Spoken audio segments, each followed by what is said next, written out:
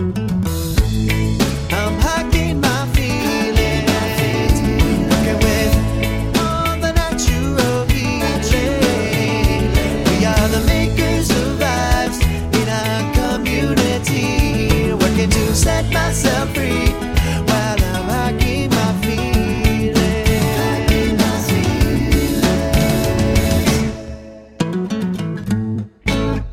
All right, looks like we are live. Cool. So, hey, everybody, welcome to the Hiking My Feelings virtual campfire. My name is Sydney. This is night 4. We are cruising towards June 14th. I feel like this has been going on for a week, but it's really been 4 days. So that's great. Excited to have everybody here tonight. Thank you so much to our donors for joining. We're excited to see everybody tuning in on YouTube. So thank you for being here.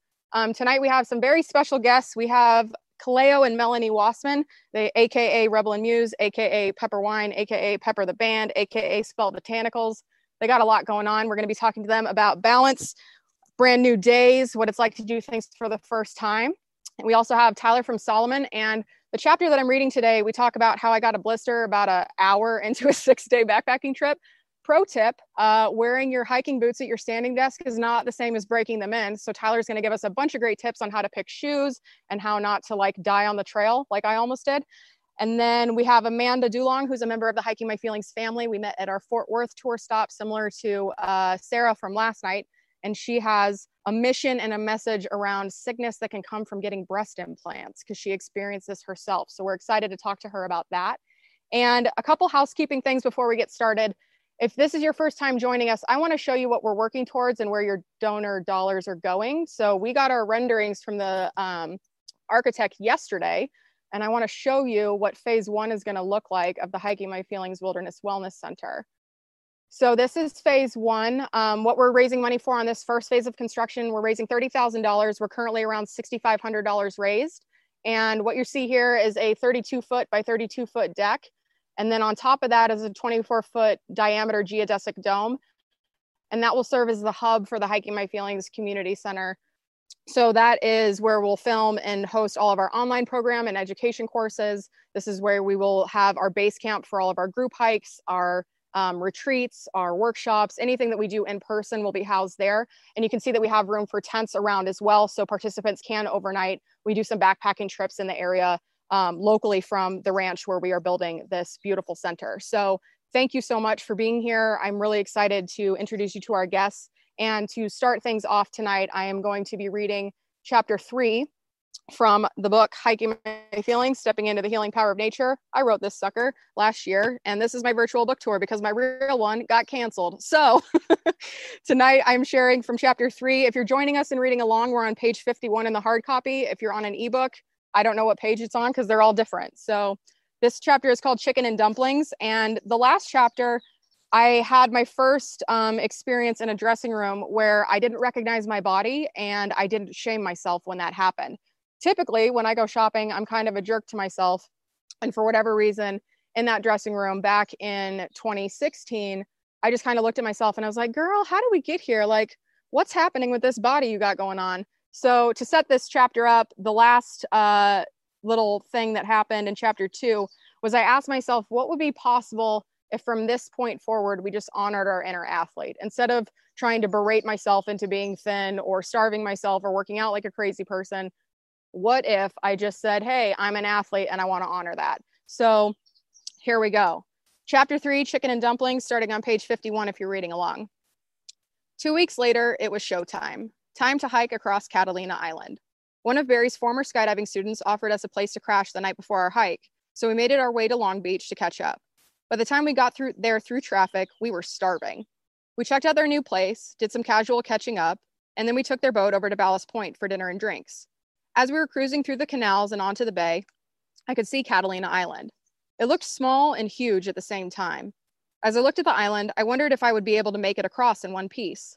I had all the gear now, but we hadn't been training or anything. I just rolled off the couch and onto the trail after 2 of the hardest years of my life.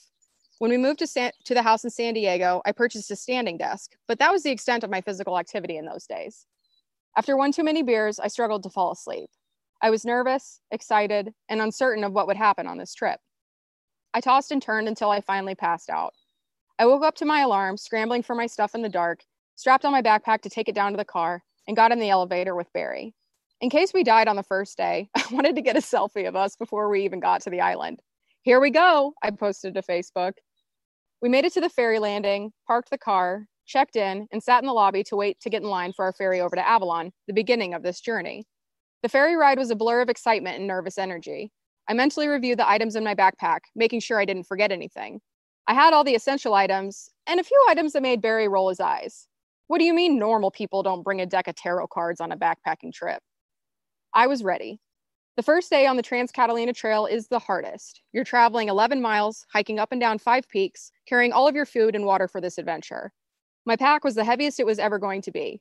As I shouldered it to disembark the ferry, I looked around. Catalina Island was one of the first places outside of Kansas that I visited when I was a kid.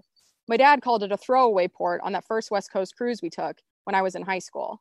Now, as I made my way off the ferry and started navigating through Avalon, I racked my brain for memories here. I didn't have any. Did we even get off the ship? I thought at least something would look familiar, but it didn't. We ventured through town, trying to find the building for the Catalina Island Conservancy, where we would check in. As we turned the corner, I spotted the building showed in the YouTube videos we watched before this hike, white with blue trim. We walked over, checked in, got a map of the island, and began to make our way toward the trailhead. Having taken the 6 a.m. ferry over from Long Beach so we could get started bright and early, this sleepy island town was just starting to rise and shine. As we walked through Avalon, we got turned around and walked in the opposite direction of the trailhead. When we realized this, we stopped to get our bearings and made our way to Hermit Gulch. Now I'm gonna take a break and show you this beautiful picture of my face. Hi, I've never been backpacking before. My eyes are the size of dinner plates. What did I just get myself into? The trail continued out the back of the campground, and a series of aggressive switchbacks led us up and out of the canyon. As we gained elevation climbing up to the ridgeline, I could see the cruise ships on the horizon, waiting to pull into port. In my mind, I heard my dad joking about the wasted time on Catalina Island en route to Ensenada, Mexico. It's a throwaway day because we just sit out here all night, sailing in circles until it's time to pull into port. They should have just taken off its sail away, floored it over here, and docked last night. But no, we have to wait until the morning and then waste a whole day here. An hour or two into this adventure, I felt my right shoe rubbing on the outside of my heel, the beginning stages of a blister. Barry described this as a hot spot when he was helping me get prepared for this hike, and he advised that if I felt this start to happen, we should stop hiking and handle it, hopefully avoiding a blister altogether. So I stopped. I looked around for a level place to put my pack, but I couldn't find one. I had visions of having a Cheryl Strayed moment up here, sending my shoe over the side of the mountain down towards the cruise ships. Never one to miss an opportunity to one-up tragic thoughts, my imagination set my backpack sailing behind the shoe. On the trail, I positioned my pack against the slope of the mountain of this switchback. Everything was steep. Everything was hurting.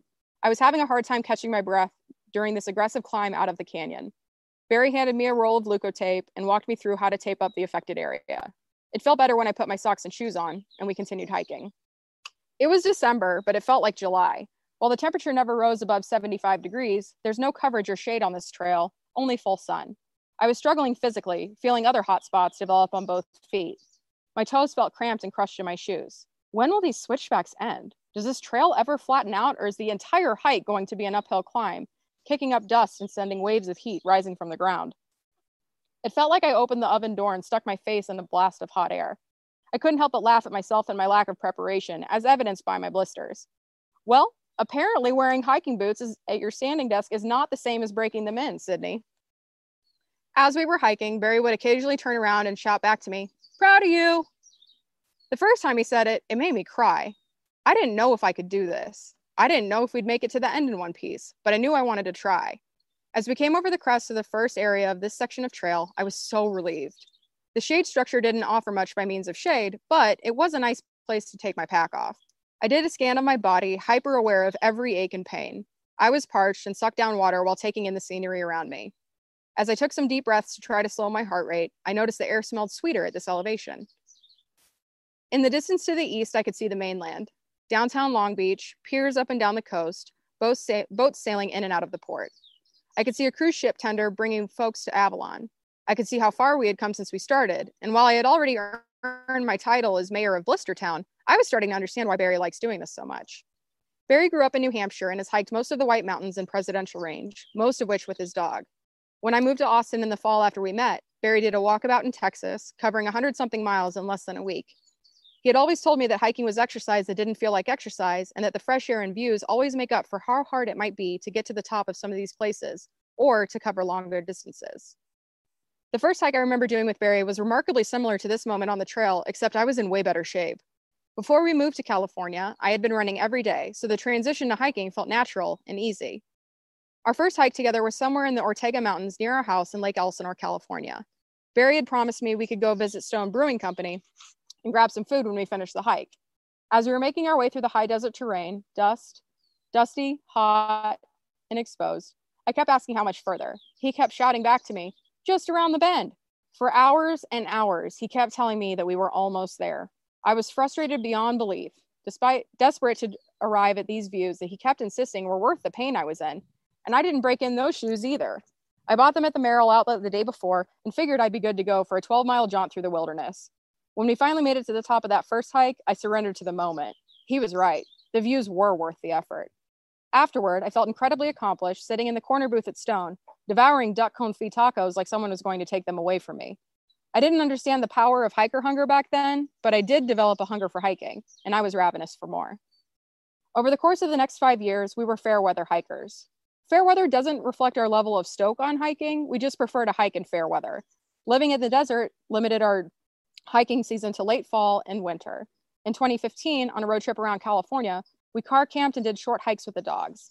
That's when I started to seriously consider what it would take to do the Pacific Crest Trail or another long scenic trail. When we found the Trans-Catalina Trail, I thought it could be a good warm-up to see if I could handle through hiking. The Trans-Catalina Trail covers 38.5 miles of Santa Catalina Island. And while it's remote, yes, you're never days away from getting help like you are on the longer trails. And while we needed to carry all of our food and our water for this journey, all of our food for this journey, every campground has water. The first 3 campgrounds have running water, and the last one, Parsons Landing, has water delivered to you in a locker since there isn't running water available. It takes the scary part away and leaves you with some pretty basic things to evaluate. Do I like being out here for days on end? Can I sleep well on the trail? How does my body respond to days in a row of longer hikes? If I enjoy it, and if I can physically handle it, then the hard stuff is worth the sacrifice. So far, the hike had been pretty brutal. In the videos we watched from other folks who had done this trail, we noticed that there was a playground in the middle of the backcountry, and they were saying it was about the halfway point for the first day. I looked at the map as we started to pack up and keep going, evaluating my body, how my body felt. We were at mile 3 at this first shade structure, and I already had blisters forming. The playground was near mile 6, and our first campground was between miles 10 and 11. Even though we got a bit turned around at the beginning, I was thankful we didn't take the route that loops around the Wrigley property. If we had gone that route, we would have added 4 miles to that journey. Who knows what kind of condition I would have been in. As we made our way further into the interior of the island, Barry and I noticed the landscape had shifted a bit. We alternated between fire roads and single track, sometimes with 360-degree ocean views.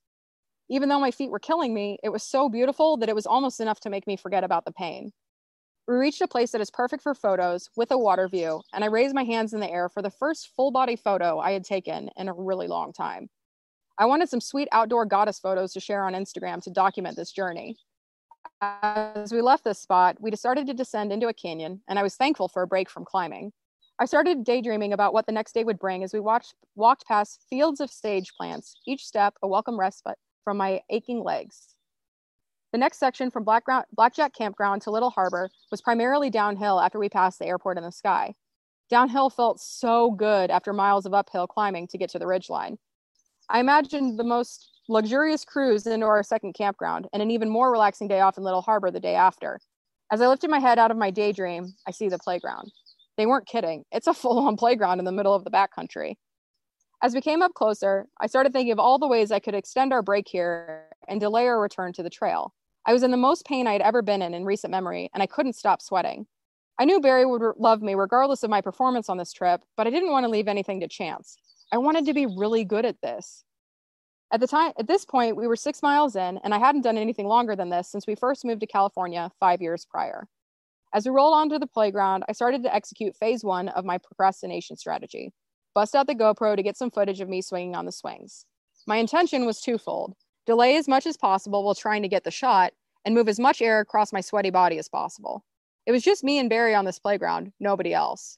I took off my pack, enjoying the release of the weight of the release of the weight comes off my shoulders. After ample shots of me swinging on the swings, pointing out plants and animals, and doing everything I can to give my legs a break, Barry started tapping his wrist. If we want to get to this campground before sunset, we need to get moving. We don't want to be out here in the dark with bison on trail. As we packed up, I was inspired by how far we'd come, and I was thoroughly looking forward to something other than jerky to eat. I wanted a meal, something with substance. While we were making our way up and down more peaks, I felt my right hip flexor start to get aggravated. I remember hearing in a yoga class that a lot of trauma and memories are stored in our hips, and as I relived one of the most soul-crushing moments of my life, I felt like I understood what that yoga teacher meant. As I was hiking through the pain, I heard a voice in my head. It was my rowing coach from the University of Kansas. "Drive backward with your ass, Sydney." I was on the erg, an indoor rowing machine, doing sprints with the team after an early morning weight training session. The mission of this particular drill was to get our split times as low as possible. No matter how hard I tried, I couldn't get my time down. We focused on my body position, and it clicked for my coach. I wasn't driving through my legs, I was just going through the motions. My form was great, but I wasn't adding power. I pushed off the balls of my feet, driving back with my butt as I extended my legs, and I felt a pang of pain. I slowed down to a stop and signaled for my coach. Something wasn't right. I made my way down to the athletic trainer and sat down on the table for an evaluation. The trainer moved my leg in all different directions, keeping the pressure on my hip flexor area as he manipulated my body position. "You have a severe strain of your hip flexor. You're going to need to come see me before and after every practice until we get this sorted out." I spent most of the spring season on the bench waiting for my hip to heal. For most of my life leading up to my time on the rowing team at KU, I was a cheerleader, so I brought my enthusiasm to practice every day. After getting into the training facility early to try a variety of stretches and electronic stimulation, I'd cheer on my teammates during their runs, during their drills, and as they brought the boats back after training on the water. It was heartbreaking to watch my teammates train and compete without me, but what was I supposed to do? I kept a smile on my face, hoping my enthusiasm would buy me some time to recover and show that I could do this. I made plans to live with my teammates at Jayhawk Towers, housing specifically for student athletes across the street from the training center. I made plans to row varsity, and I swore I would do anything I needed to do to get up to speed after my hip healed. When the spring season wrapped and the coaches were making their selections for the varsity team, I was worried about my lack of a track record, but was optimistic that I would be selected for the varsity team since, as they said, I showed so much promise. Sitting across from my coach, I listened as she started to break the news to me. "Sydney, you have the best attitude of anyone on the team. It has been an absolute pleasure having you around to cheer on the team while you've been injured. If we could keep you on to boost morale for the team, we certainly would." I felt my eyes glaze over. At the end of the day, you're too short to row varsity. I looked around. I was surrounded by women who were either teeny tiny and found a spot on the team as a coxswain, the member of the team who sits at the back of the boat, calls commands for the rowers, and steers the boat, or women who were at least 5'9", some towering above me at 6 feet tall. I was too big to be a coxswain because I couldn't fit in that part of the boat. I was too short to match the stroke length and power of my taller teammates. It crushed me. All of my dreams came crashing down, and for the longest time, I blamed myself for being injured. I was so hard on myself. If only you had listened or asked for help outside of practice. If you lost 20 pounds, maybe you could be a coxswain. Regardless of the fact that I never wanted to be a coxswain, I just wanted to row. I stopped hiking and tried to stretch out my hip. I shouted to Barry to ask how much further we had to go before we got to the campground. "It's on the other side of this peak." I rolled my eyes and sighed to myself, remembering the first hike we did together and mocking him in a sing-song voice. "It's just around the bend." The last climb before Blackjack Campground was aggressive, and we kept getting lapped by people who had started behind us, folks I hadn't even seen on trail until they breezed past us on the last climb before the campground. On that last climb, I repeated a few mantras to myself. Right foot, left foot came in handy when I had to physically grab onto my pants and drag my leg up the mountain. My hip was in so much pain I cried through the steps, begging and pleading with my body to continue to carry me up this mountain. Every 4 steps I would keel over, as if braced for impact, sobbing and dry heaving. It felt like I was doing stadiums at KU, running up and down the bleachers for conditioning practice at ungodly hours in the morning. My legs were shaking from working so hard. Right foot. I instructed my body, holding onto my pants and pulling my right leg up to meet the left. Left foot, I continued, steadying myself before taking a step up with my left leg. Right foot, I said, feeling the desire to vomit all the water I had been chugging. Left foot, I pleaded, as I felt tears welling up behind my eyes. Here we go again. Another cycle that feels more like an exorcism than anything I have control over. I had never experienced emotion moving through my body like this. I had never experienced physical pain like this. All the while, we were surrounded by incredible beauty on this island. Between the fields of sage as far as the eye can see, the ocean view, and Barry's random bouts of shouting proud at you from up ahead of me, I could almost forget about the pain. We crested the top of the peak, and I could see an open field with rolling hills, the antenna on top of Mount Blackjack, and some small structures. My heart rate sped up, but I tried not to get my hopes up. I shouted, asking Barry, the island, myself, anyone who has the answer at this point, "Is that it? Are we almost there?" As we got closer to the campground, I heard laughter and shouting. Oh, sweet baby unicorns, we're almost there. It was literally around the bend. Knowing we were getting close, all of my pain was magnified. I could feel the dirt rubbing between my skin and my socks. There was a teeny tiny pebble in my left shoe that kept kicking around. My back was killing me. I had sweat dripping into my eyes, stinging every time I blinked, making my vision blurry. I haven't caught my breath since we left that playground in the middle of the backcountry. All I could think about is how much pain I was in and how hungry I was. I pulled on my bite valve to get a sip of water, and it took considerably more effort than before, as these were the last sips of water. I wanted to walk faster, but my hiking boots had transformed into cinder blocks, and it took every ounce of energy I had to get to our campsite. We got to the campground, and I was relieved to see that our campsite is one of the first ones off trail. As soon as I sat down, I ripped off my shoes to let my feet air out. My legs were still shaking from the last climb, and my pinky toes had turned into blisters. Barry handed me the knife he packed so I could drain them. I squeezed some hand sanitizer into my hand, rubbed it on the tip of the knife, and rubbed some on my toes. I gently poked my heel with my finger, testing the spot I had taped up in the morning. It was a blister now. I pulled off the tape and rubbed some sanitizer on my heel as well. Then I followed Barry's instructions as he walked me through how to pierce the skin, relieve the pressure, and allow the blisters to drain. I've always had a weird fascination with picking at my feet, whether that's the skin or toenails. And while I was in a tremendous amount of pain, I wasn't squeamish. I was impressed, captivated. I couldn't look away. This was so gross and so painful at the same time. The moment the blister started to drain, I felt like a whole new woman. We put up our tiny tent, and as I was hobbling around trying to keep my feet clean in the soft dirt, after playing Tetris with our sleeping pads to find a configuration that made sense, we started to make dinner. My first dehydrated meal was absolutely delicious. I picked chicken and dumplings because it was the highest calorie meal I packed. I was exhausted and I couldn't walk another step. I filled up my water and drank it all. I had to pee, but the idea of walking uphill to the bathroom sounded like my personal hell. I decided I would go in the morning. By 6:30 p.m., I was lights out, dead to the world, asleep in our tent. Boom, shaka, laka. That is chapter 3. So, as I'm thinking about what we've got going on tonight, first things first, let's do a little screen share here. So you saw the phase 1. Let me show you phase 3. So phase 1, we were talking about we're doing a deck with the dome. Phase 2 is we're building more decks, and then phase 3 is decks and domes. So when we get down to phase 3, this is our stretch goal for fundraising for this event. Then we'll have all these nice little domes where you can come and stay at the retreat center in these little things. They're all off grid, wind and solar powered, and we are just so stoked to be building this stuff and really living the way we want to live. There's something really cool, I think, about living in a circle versus living in a box. And as we've been trying to find like firsthand reports from people who live in geodesic domes, a lot of the like commentary is the same. Like their creativity is opened up. The lack of like hard angles really just like opens up the feel and flow of creativity and just their energy. So with that in mind, and knowing that I have some friends here that are waiting to chat about energy and being awesome at everything and doing all the cool things for the first time, I would love to welcome Melanie and Kalea Wassman to our little chat here. Right, let's see. Yay! Hi, can you see me? Okay, well, hold on. Yeah, you did it. I'm trying to figure us out here. There we are. Yes. You nailed it. Hi, oh my gosh, I love your book so much.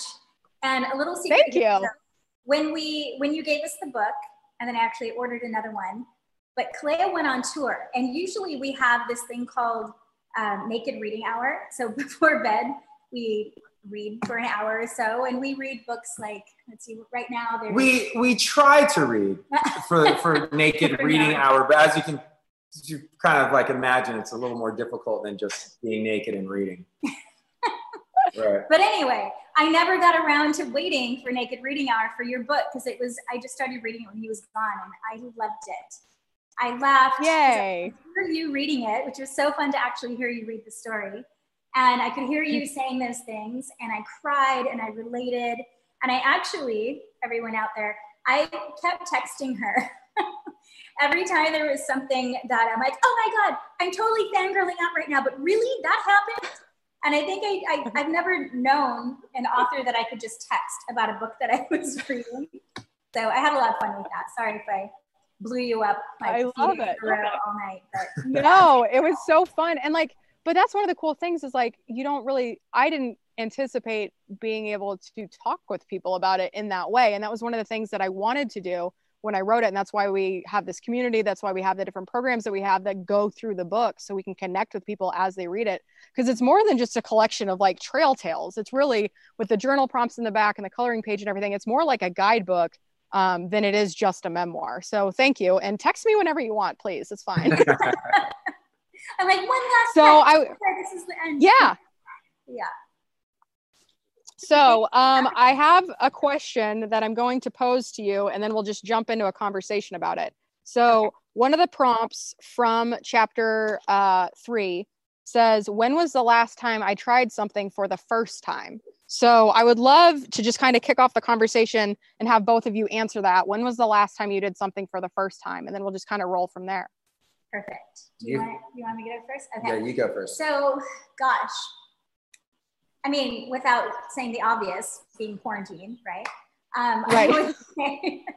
I would say teaching yoga. I've been teaching yoga for over 12 years now, and I've never done it online except for recording classes or, having something where there's a camera and I can go back and edit or delete it if I don't like it. So teaching yoga on Zoom or live classes where I don't actually see the people, I just kind of know they're there because I see the roster, and to get no energetic feedback, and it's just me cracking my own jokes to myself, and that's a little weird. So that's the first. That would be that's my answer.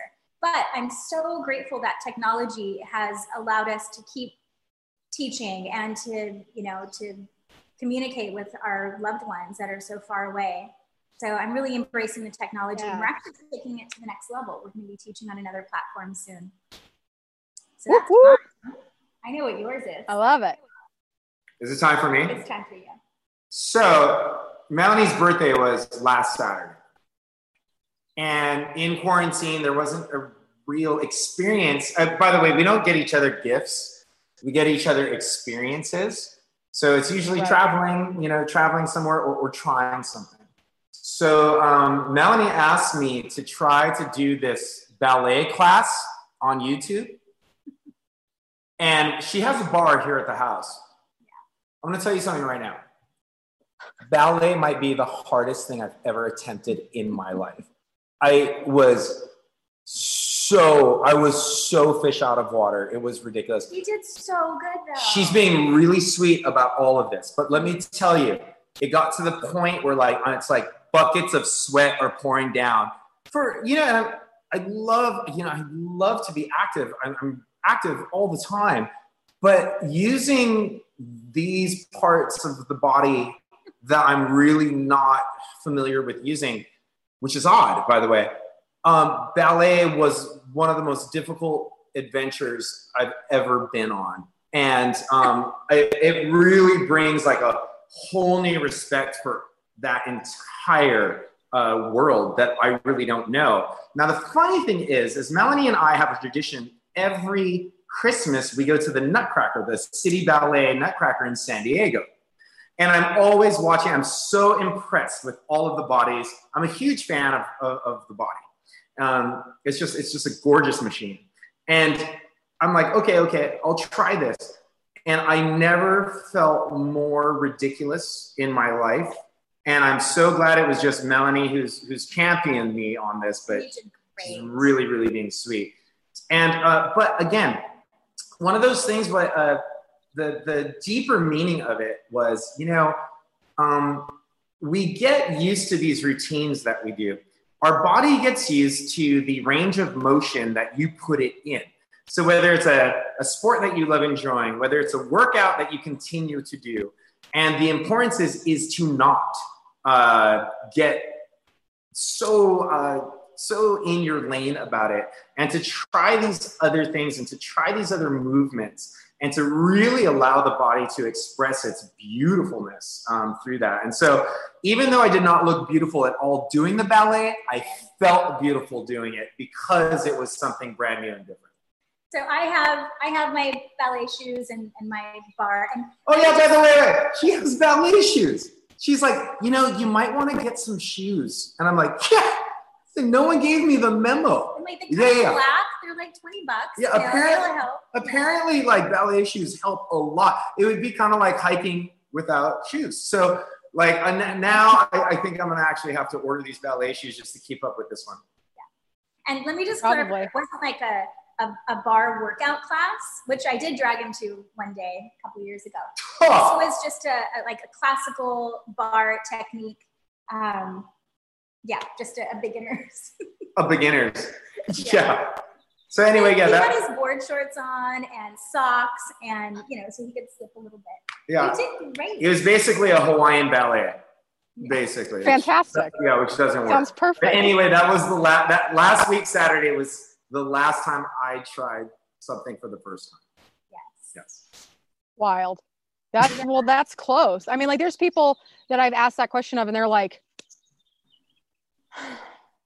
when was the last time to be able to try something new requires a certain amount of confidence. It requires a certain amount of self-trust, right? So like, how can people cultivate that within themselves to go and take those risks? Because for a lot of people, doing anything new is terrifying and they avoid it like the plague. So as somebody who just recently decided to do ballet in socks and board shorts, do you have any words of wisdom for people that might be trying something new?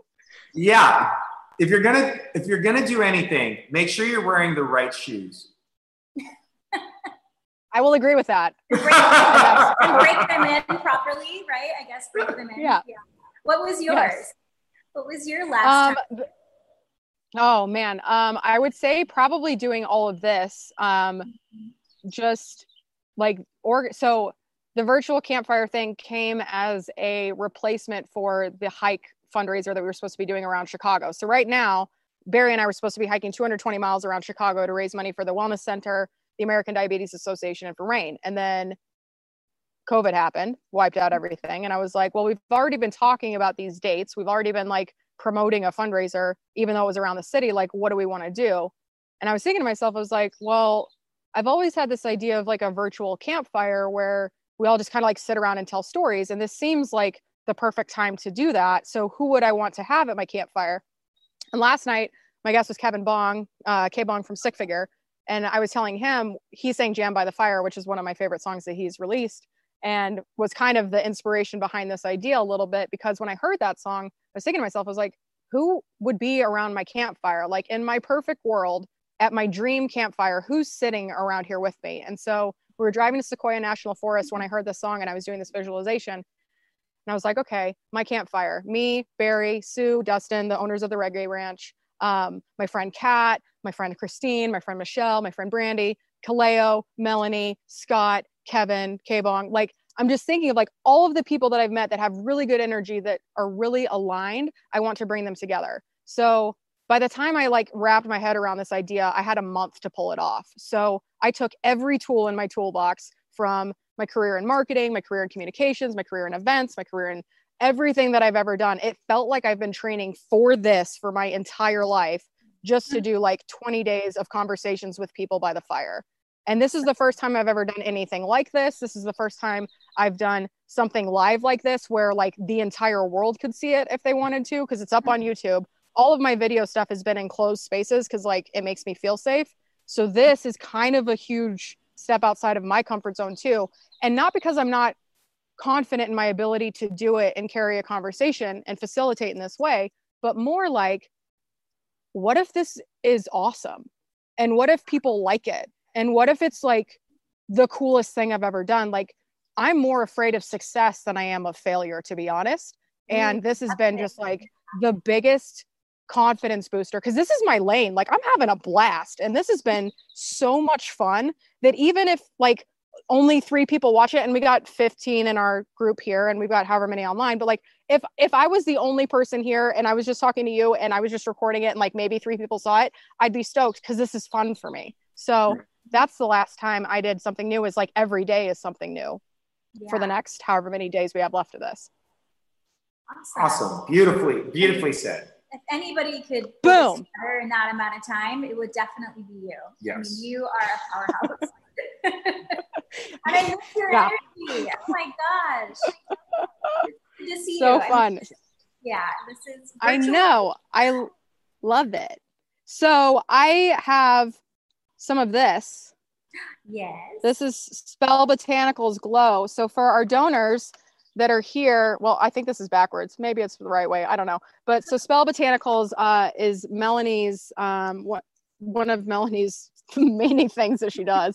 And so for our VIP donors that purchase that donated at least $250, they get a kit with like all of this cool stuff in it. And one of the things is this facial oil.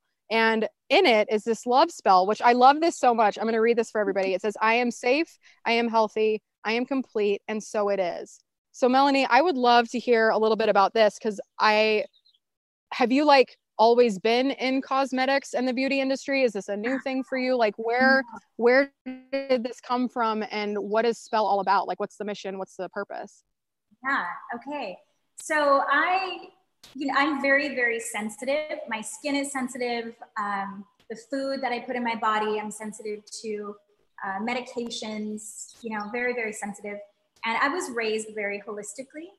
And I was allergic to all the medicines. I was allergic to antibiotics, and just you name it. So my mom, pretty much raised me very, very clean. And when I started using products, I would break out. When you couldn't read something, right, it's probably something that you shouldn't put on or in your body. And I went to school to be a holistic health practitioner.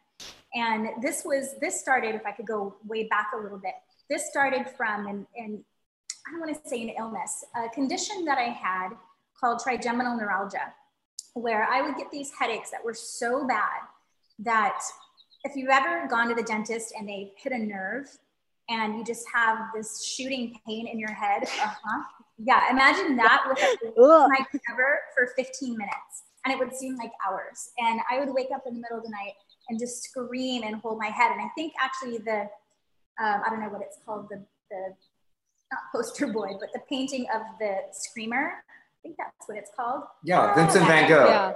Right. Yeah. Anyway, that is the trigeminal neuralgia like logo, basically. And yeah, I went through so many doctors and procedures and tests and MRIs and everything. They thought I had MS. They thought I had a tumor. Couldn't figure out. I'm like, oh, trigeminal neuralgia. We're just, usually it happens when you're male and 70, but you're a female in your 30s, or 20s at that time. Let's just give you medication. And again, I'm sensitive to medication. So they gave me this pain blocker, nerve blocker for my brain that would just make me drool and walk into walls, and my hair would thin and fall out. It was just horrible. And on the other side of that, for breakthrough pain, because I had to take that one all the time, they gave me unlimited Vicodin. And so I'm already sensitive to everything, right? And then they're like, here, just try all these drugs.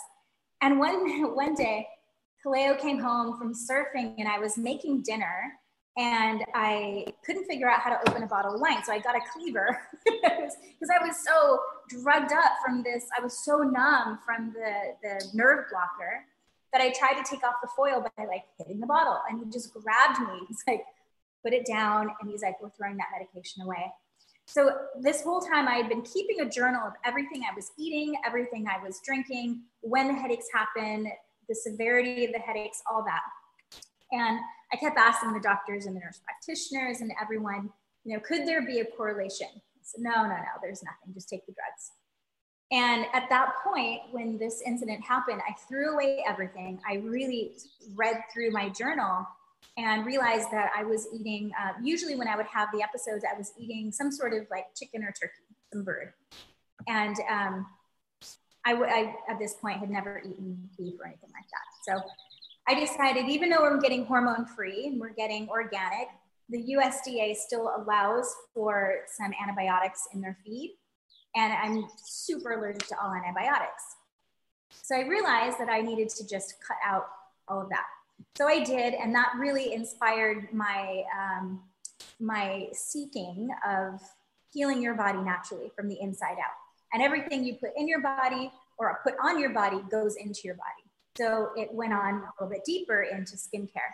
So when I went to school for all of this, part of my HHP was holistic nutrition, and the other part of it is clinical urology. And I got really excited about using herbs to heal the skin. And because I let go of all my other products, I decided to just kind of play around in my kitchen and start creating.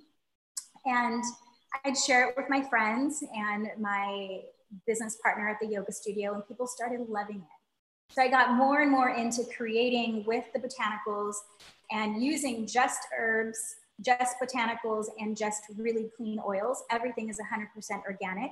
Like we were laughing about on one of the podcasts, you can literally put it on your salad and eat it. It's that clean. And I've grown from just a salve, a healing salve, to specific oils to put on your face, cleansing with oils, and not using any surfactants, which is what creates that, you know, the bubbles and the sudsiness and everything. That can dry out the skin, and just sticking straight to the oils and the botanicals. And I cook with the moon cycles. So in the full moon, the herbs and the plants are more potent. So even though I try to get organic wildcrafted as much as I can, even though they're already dried, there's still a potency. There's still medicinal aspect of these beautiful botanicals. So cooking with the full moon just heightens that and amplifies it. And every batch I give it some Reiki healing. And yeah, it's pretty amazing. So moving on from just starting that, I've taken on a business partner, and she is a dear friend of mine. And we have decided that moving forward, so she just had a daughter maybe a year ago, and she doesn't want her daughter to ever feel less than, right? This is her first child. She struggled with insecurities. I've struggled with insecurities, and we know most people have, right? And we wanted to create a company that doesn't prey on what's wrong with you. So if you go to Sephora, you go to Ulta, everything is fix this. You have wrinkles, we'll fix it for you. You need that. I mean, it's all about focusing on what's wrong. And we decided we're not going to do that. We're going to focus on self-love instead. So everything that we create is there to help you on this journey of self-love. So not only is it all plant botanicals and oils, everything's organic, but we have affirmations. So when you use these products, it's a ritual of self-love. And that's what we want to put out. It's a woman-owned, women-run company, and we want people to feel beautiful from the inside out and feel worthy. No. Yeah. I love it. So and I love the way Kaleo looks at you when you talk about it. He's like, oh, Mel, you're so dreamy. Well, it is fantastic because there is such a heightened awareness about, yeah, what's wrong with you? And the way that Melanie and Shauna are approaching it is like, okay, what's right with you? And instead of criticizing yourself, you get the opportunity to improve yourself.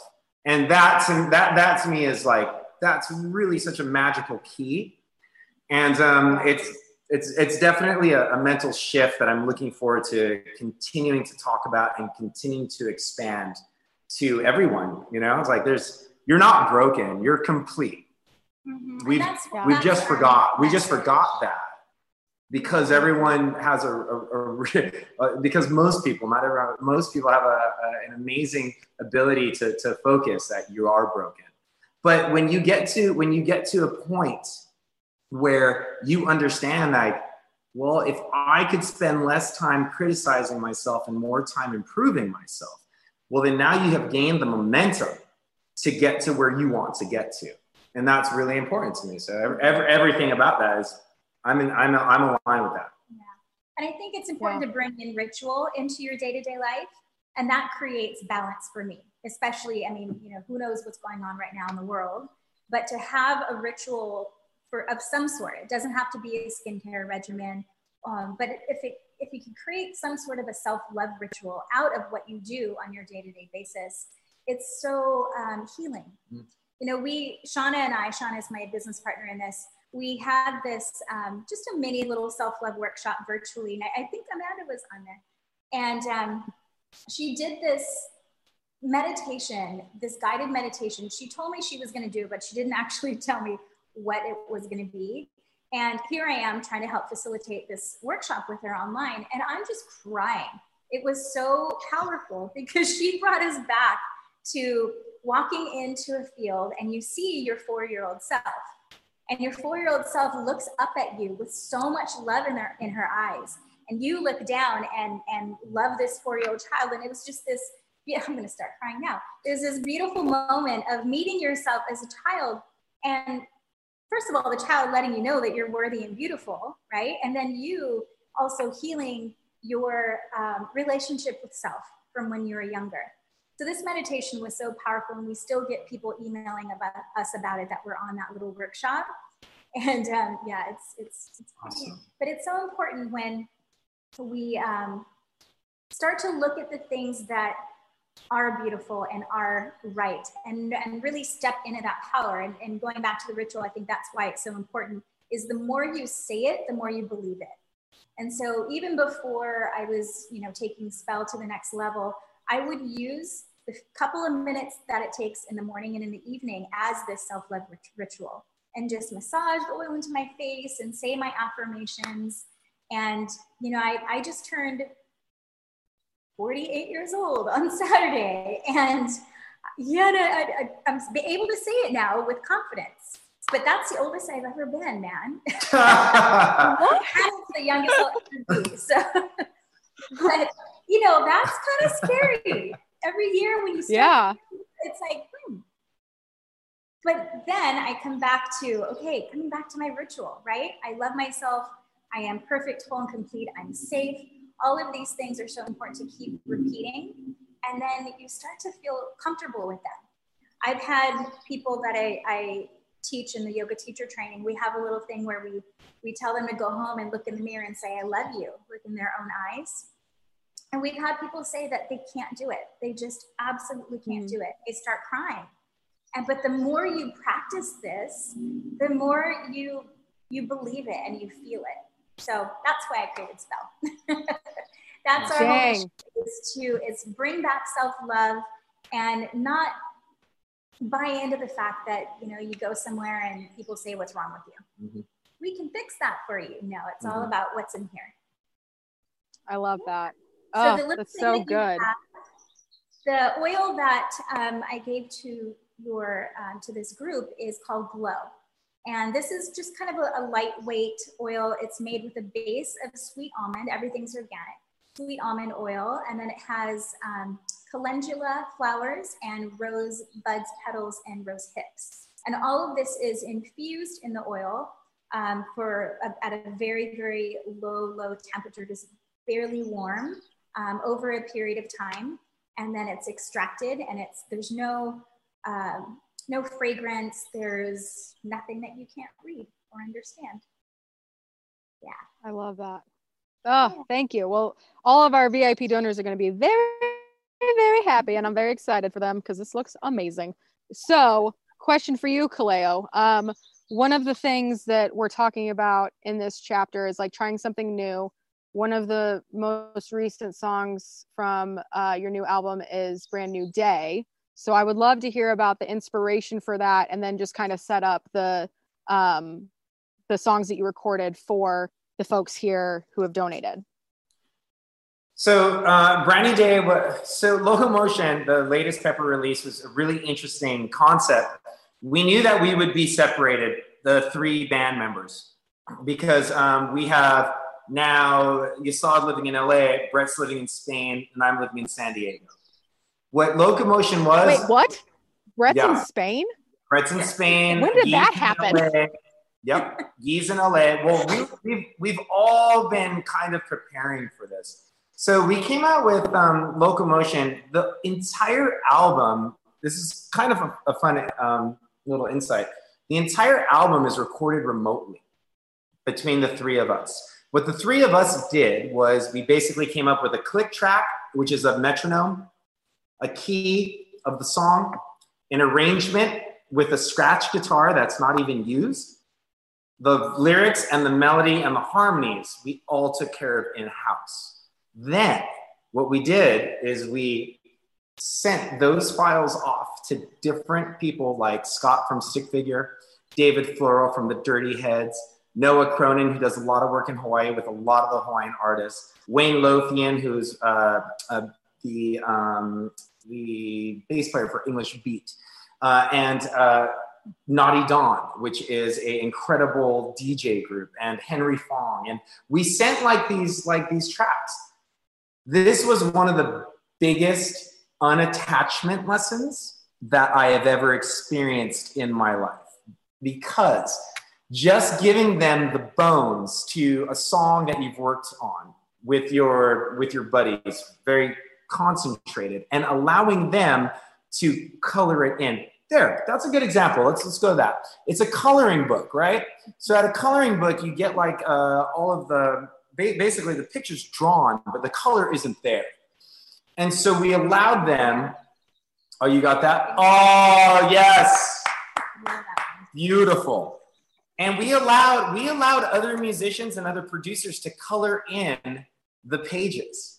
And talk about unattachment. You know, we've been a band for over 20 years. We get into a garage and we knock the songs out together, coming up with all of the parts. That gets to be, well, of course, it was perfect at the time, but now I'm finding that if I can become unattached and allow the songs to be the best that they can be without me having to control that or having us control that, it really opened up so much. And so now we're already working on Locomotion 2 because we can. We have everything. And like really the COVID-19 situation has allowed us to get a head start on it, which is, you know, when you try to find the good, that's an incredible point right there for us. And yeah, we are working remotely. And so Brand New Day was a song that, you know, we worked on and we sent to Dave Floro and Jungle Josh, and they colored it in. It was just an acoustic song. So the great thing about doing Brand New Day, which basically Brand New Day is, it's the opportunity to remember that your power is in the now. It is not in the past. It's not in the future. You actually get to step into a quantum level now. Into the quantum field now. You get to create now. Now is all your power. And Brand New Day is a reminder to me. You know, a lot of people always ask, so who did you write that song for? I wrote it for me. In fact, I wrote all of them for me. Because I am trying to understand myself going through life. And if you resonate with that, awesome. If we can share that, right on. And Brand New Day is just about focusing on where your power is, and it is in the now. And it is kind of like it's a memory of like, you know, the past has taught me this, and the future, well, that's unwritten. But right now is a brand new day, and I get to do that. And a really cool thing is, like I said, it usually is a scratch guitar that we sent off to these producers. Well, you are listening to Brand New Day at the point of conception. It really is a beautiful situation where I can just be on an acoustic guitar where it kind of all started. Whether I was like in the back of a tour bus, in a hotel room in Buenos Aires, in my bedroom, or in my studio at 4:00 in the morning. These are usually how the songs visit me. And so Brand New Day Acoustic, which you will have to play later, is exactly that moment, that intimate connection. When the universe pays you a visit, pay attention, and then record it. So that's that. And then also, I know that you only asked for Brand New Day, but you also said that you were a fan of The Invite, and I'm such a huge fan of you and Barry and everything that you do. I really, really am so impressed with you and Barry. that I threw on another one too. I threw on the invite. So hopefully everyone here can enjoy that as well. And so tell people, set up the invite too, because that's a great song. And I when we got the file, I was like, Barry, it's 9 minutes long. There's more than one song. This is fantastic. So tell us a little bit about the invite as well, because that song, I believe the first time, like I'm sure I heard it. It was in rotation on our playlist and all that stuff. But the first time I heard it heard it was at the Privateer, the night that we like actually got to sit down and connect a little bit at that Pepper Wine event. So set up the invite as well. Actually, could I just ask you, how did it make you feel? How did it hit you? What feelings did that song bring to you? So the way that I consume music usually, like if a new album comes out, is I lay down, headphones in, or turn up as loud as we can wherever we're at, and I read the lyrics as I listen. I'm a word nerd, I'm a writer, like lyrics matter. So there was the one line in particular was about something, just kick down the fucking door. And I was like, yes, that's it. Like, and in that moment, because this was September 2018, I had booked my speaking tour, but I hadn't done it yet. I think I had done my first event where I was doing like a test run at the Improv Theater where I studied, so I could like stand on a stage and deliver my talk for the first time. But we hadn't hit the road. We hadn't sold the van. Everything was still like so fresh and new. And it was just like dream phase. Like it was about to start happening, but it hadn't yet.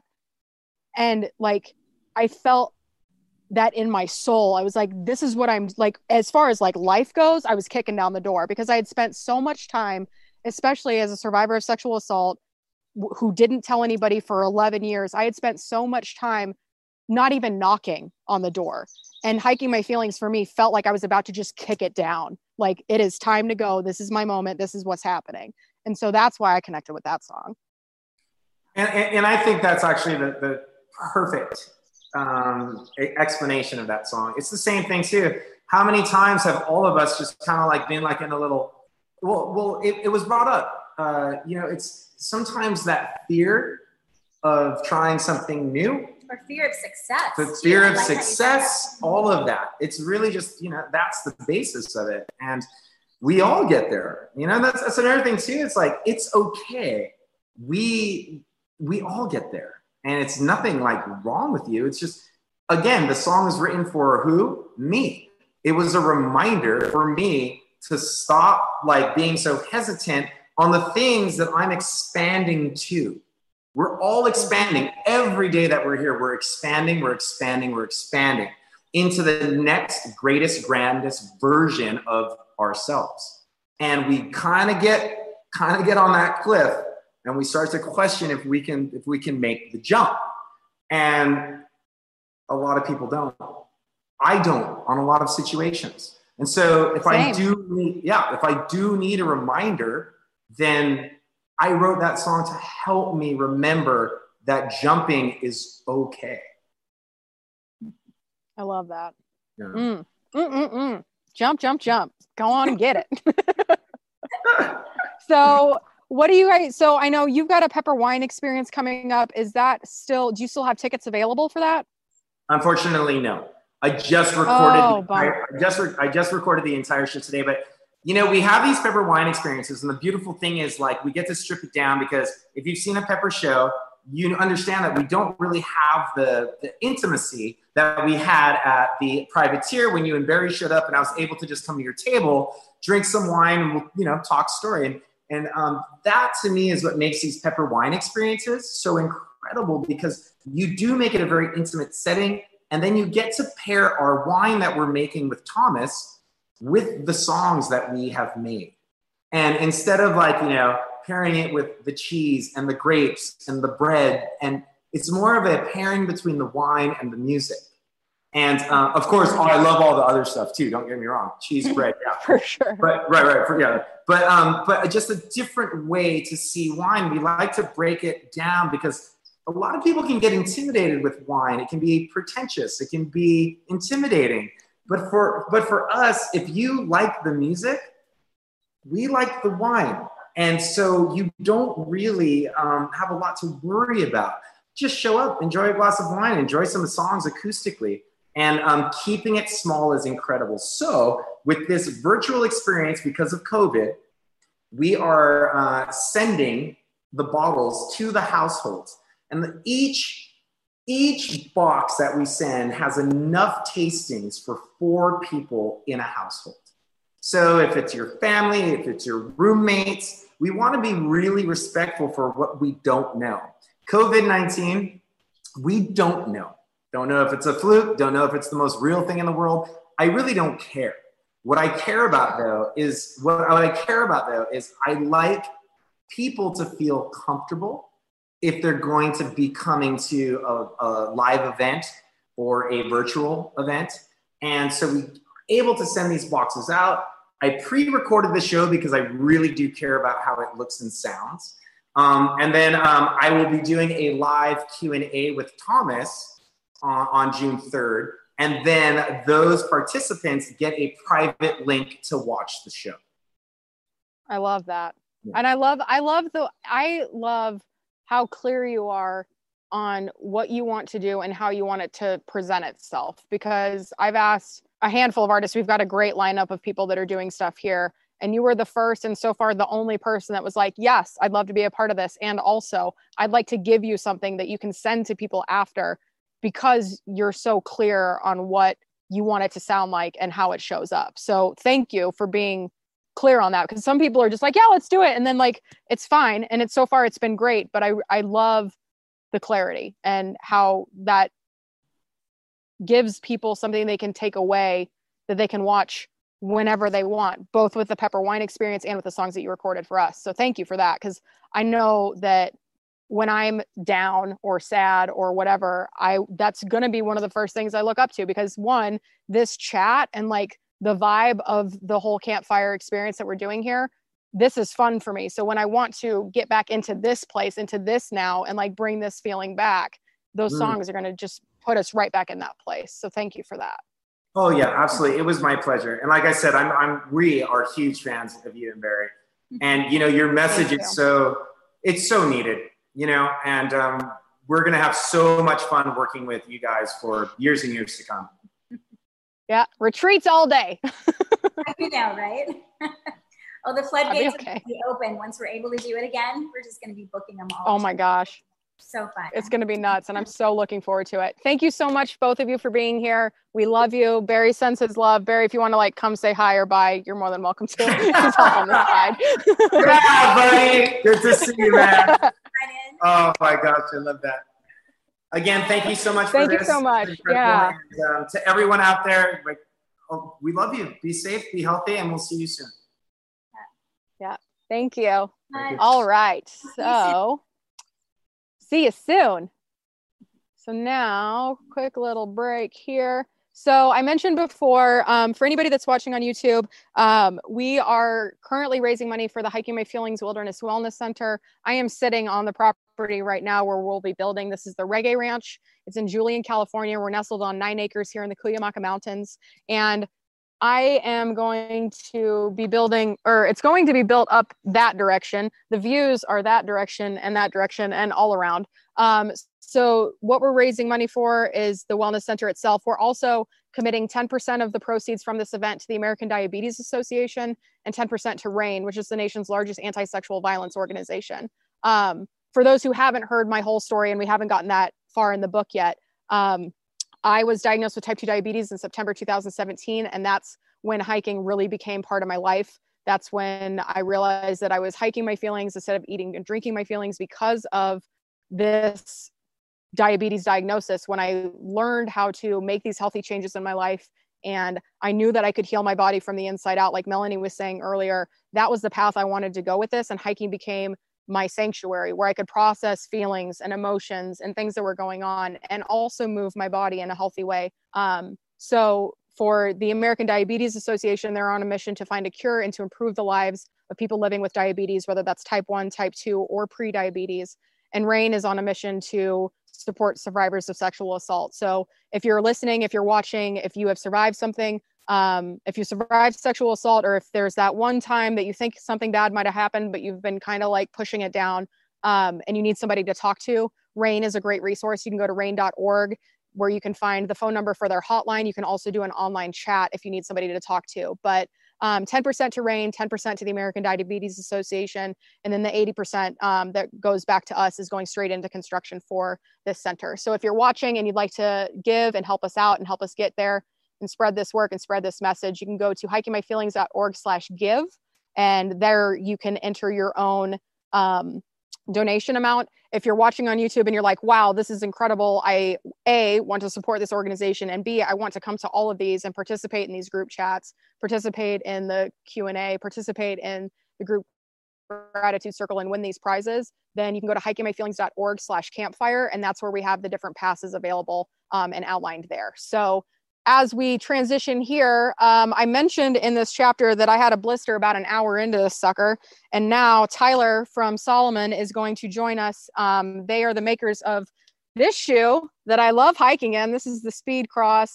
This is the 4. I don't even know what model you guys are on these days, but this, I have never had so much grip in a shoe. Like, and I'm not sponsored. They're not paying me to say any of this. Like, I bought these with my own money. I am just so obsessed with the grip on these shoes.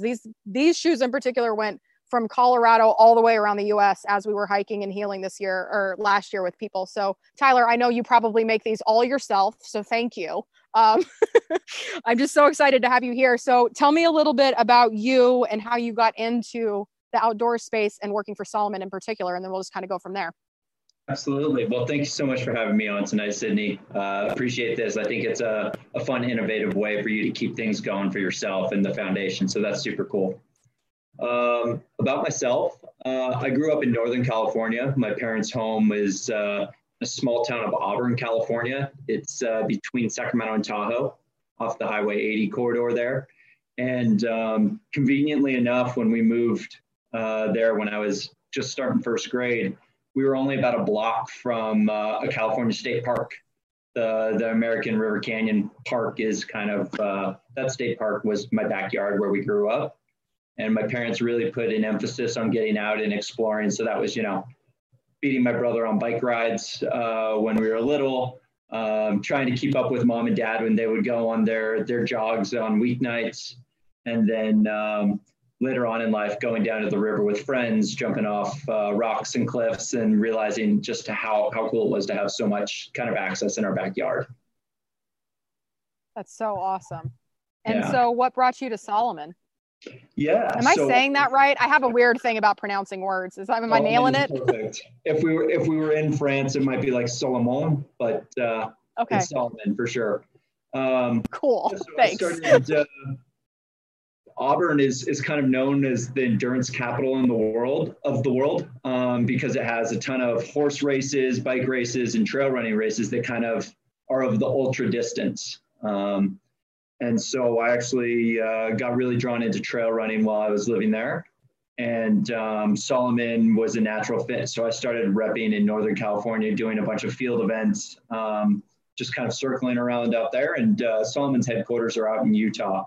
And so I quickly vocalized how much I'd like to be a bigger part of the team and work at the HQ for North America out here. And now I've been with Salomon for 5 years, working with them on product education and community events. Awesome.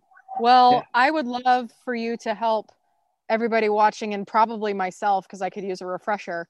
How do you not get blisters? Show me a shoe, tell me something, like give me your dirty secrets, because getting one an hour into a 6-day trip, like that was murder on my feet.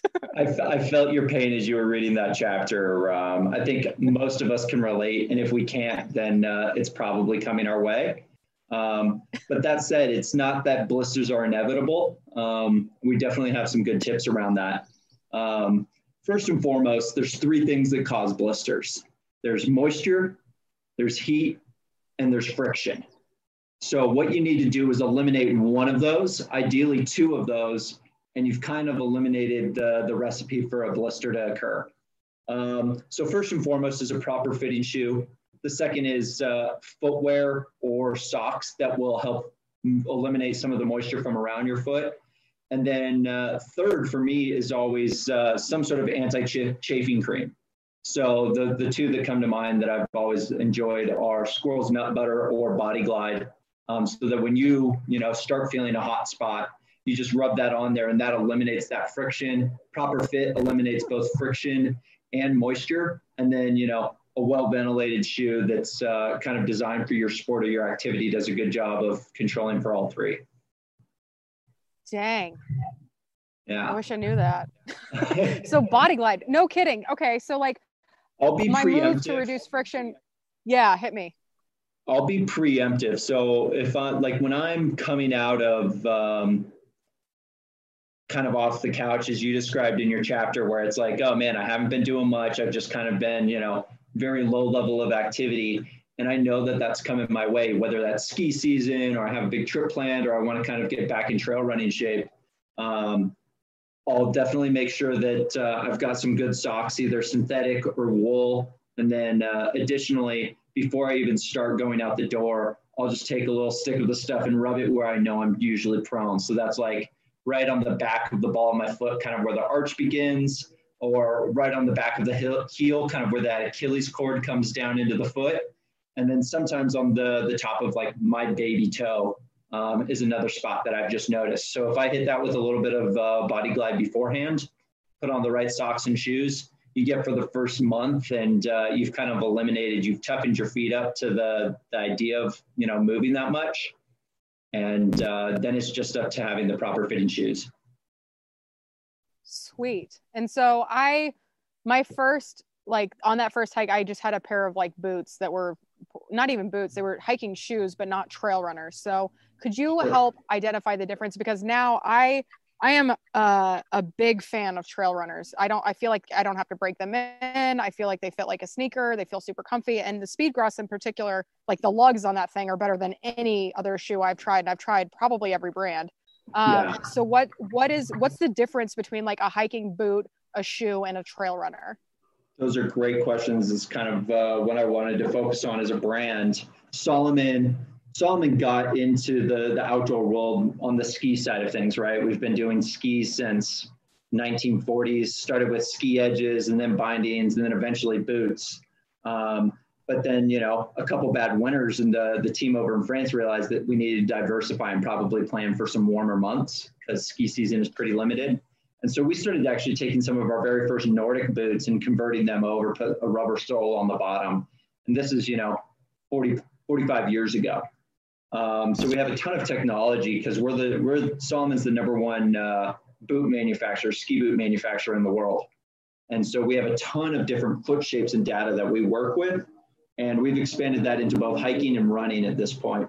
So when you talk about a trail running shoe, I've got a couple props here. This is, for me, what is a traditional trail running shoe. It's lightweight. There's good traction on the bottom of this thing, really grips. But more importantly, it's flexible for me. And you can really see just kind of how flimsy it is, right? It really lets my foot do the work. It's lightweight. And that's really cool when I'm running. And it feels really ventilated when I hike in it. The problem is if I throw a pack on, the shoe's just not designed for that durability, for the extra weight.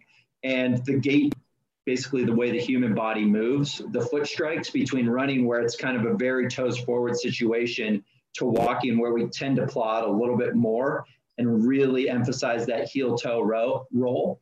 The traction's not always designed for it if it's a really specific running shoe. So you can see the durability disappear quicker. The next option is to go with something that's truly a hiking shoe. So for us, this is the Outline family. It's built from the same last of all of our trail running shoes, but it's a little bit more durable. So it provides you that sneaker fit that you like in a trail running shoe. You can see it, it's low cut, but there's a couple features. This full rubber bottom here offers just a little bit more structure. So it's really flexible in the toe, but I don't get quite as much bend in the back half of the shoe, right? Like it just doesn't, it protects my body a little bit. And when I throw a pack on, this allows a little bit more flex because it's just, it takes a little bit more energy to bend it, but it's not going to be enough to really feel overbearing. It feels, casual and lightweight. The next step is what we really call a hiking boot. And that's going to be something like this. This is often a traditional like boot structure where it comes up above the heel. You're going to have more aggressive traction system, But the real play here is this is durable and protective, right? So when you start hiking and you're going to start doing some overnight stuff, you're going to be carrying a pack, the durability that you'll get out of this versus a trail running shoe is going to be significant. With the hiking shoe, where it was that low cut that I showed you, it's good for a couple overnights during the summer. But if you're going to be planning on going on multiple overnights, multi-day treks, this really starts to make a difference by having not only the added height, you get better waterproof protection, better protection from gravel and grit dropping into the shoe. And then additionally, the traction system, while the lugs are a little bit closer together, they also do a really good job of providing durability and a better traction range through a whole range of terrains, which really just leaves us with one level of shoe left, and that's going to be the backpacking boot. And so this one is going to be significantly stiffer. Again, some flex out of the toe, but there's actually built-in components in the rear half of the shoe that really kind of stabilize the foot, right? So this is when you're loading up that pack on day one and you're looking for that protection and you know you're going to be crossing creeks, going through scree fields. If there's any, if you start stomping through vegetation, especially early season where trails are overgrown and you're going through poison oak or blackberries, stinging nettle, all of that, this starts to actually protect not only your foot, but the whole body, right? You're not getting rashes, you're not getting bug bites, spider bites, snake bites even. You have more protection from the overall elements, and that durability level is a lot higher. So it's not necessarily, what shoe is best. The question is, what's the best shoe for your chosen activity? Right. And then even within that, because I feel like, so what is the weight on your hiking boot versus a trail runner? Because for me, and with the Army research and stuff, it was like, what, an ounce on your foot is a pound on your back or something? Exactly. Ounce on your foot is a pound on their back. Yeah. 1 pound on your foot is 6 pounds on your back is the stat that we traditionally use. But that's significant, right? Salomon's approach has always been the athletic outdoor brand. So we always want our approach to the outdoors to be fast and light in the mountains. Athletic is kind of, everybody has their own athletic capabilities. And we just want whoever's out there to have the proper equipment, but more importantly, the least amount of equipment that's appropriate for them. So if I'm going to go backpacking through the Uintas right here in our backyard in Utah, and I know I'm going early season where I'm still encountering snow, I'm going to have to carry more food because of all that, I'm going to go with a true backpacking boot, right? Because that's going to provide a lot. But we're still talking about a shoe that's just under 1 pound, right? It's not so bad. The pair's coming in at about 2 pounds. So still pretty lightweight when viewed against a traditional backpacking boot. Meanwhile, if I'm just going to go do a nice, kind of fast approach and just try and get up to one of the local summits here, the trail running shoe is absolutely my option. And we're talking about a shoe now that's at a 0.5 pound. So you really strip things away. This is about an 8-ounce shoe, right? And so this is going to be really lightweight and much more nimble, but I also lack durability. So it just really applies to the circumstances that you're using it in. What you have pointed out is you're in the Speedcross 4 there. Yeah. We are currently on the Speedcross 5, but what's really cool is we actually have a hiking specific Speedcross type shoe coming out in just in a month called the Cross Hike. And it really brings that Speedcross, traction, that fit that really kind of hugs the heel and all of that, and that lightweight nature, but comes in a mid-top and offers that durability of a real hiking shoe instead of kind of beating the shoes up when you start carrying heavier loads. Awesome. That is great news. Yeah, so we're super That's excited fantastic. about that. The Cross Hike is coming out basically, middle of next month. So we're really excited. So we have a couple questions. Michelle says, I've been having such a hard time finding the right running shoes. I suffer from plantar fasciitis, so I need lots of support in the right places. Does support differ between the shoe models? Yes and no. We're not building in specific support for something like plantar fasciitis. It's really a detachment of the tendon from the heel. So for her, she probably feels like she's often like stepping on a nail directly in the bottom of her heel is kind of where that pain manifests. What you really need to do is have proper arch support so that that tendon doesn't get pulled as the foot stretches out. All of our hiking boots offer it. What you really get for most shoes is not directly underfoot arch support. It's how the side of the shoe wraps up. So a proper fitting shoe, if it's either wide enough or narrow enough for the user's foot, if it wraps that foot up from underneath and then over the top, and it really wraps that arch, you can start to feel some of that relief. But custom insoles or, drop-in insoles where you pull our sock liner out and put in a new one can definitely help with some of that as well. Awesome. And then Jess is asking, can you speak on sustainability and your brand? Sure. So this is actually a pretty cool one. This is something that I know has been really close to my heart and a lot of the people at the company. We've been doing a lot for sustainability, but the brand has always felt that it was inauthentic to talk about it. Like we weren't doing enough. And so they just didn't even want to address it. But we've been making recycled ski boots for, years now, where boots come back in, and almost any of the boots that are black that come out of our factory in Austria are like 90% post-pursuit recycled, plastics and content, which is super cool. We just won an award this year at the Outdoor Retailer Show in January. We actually have a shoe that comes out next January or February called the Salomon Index 01, and it's a completely recyclable shoe. So it's a road running shoe, but the problem is there's so many glues that go into a shoe like this that when you're done, it's kind of, there's glue here, this is foam, this is, TPUs and meshes, and it's too many materials. We've made a shoe that's it's one level of TPU foam or TPU. And so it just can basically get yanked apart, and it's welded together rather than glued. It's just like melted plastic essentially. And then you can recycle the entire shoe. So we're going to turn that plastic from the shoe right back into ski boots, into new shoes. And so we're super excited about that. We also work with a couple different agencies to make sure that we're in compliance. So all of our shoe boxes come from properly managed forests so that there's no clear cutting involved in that. For the ski side of our business, we direct drop ship. So partners like Vail Ski Resorts has been, on the ski side, it's our largest partner.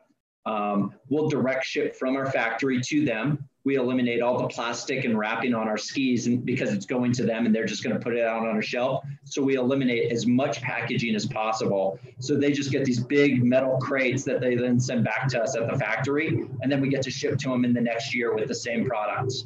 So we've done a lot. And then, one of my coworkers, Becky, has been really involved in the Play Minded program, where it's focusing on, a couple aspects, but it's really the brand focusing on the playground, the playmakers, the players. So it's like the employees, the athletes, the playground, and then, what else we're looking at there, so that it's a well-rounded, because it's more than just the environment, it's the people involved as well.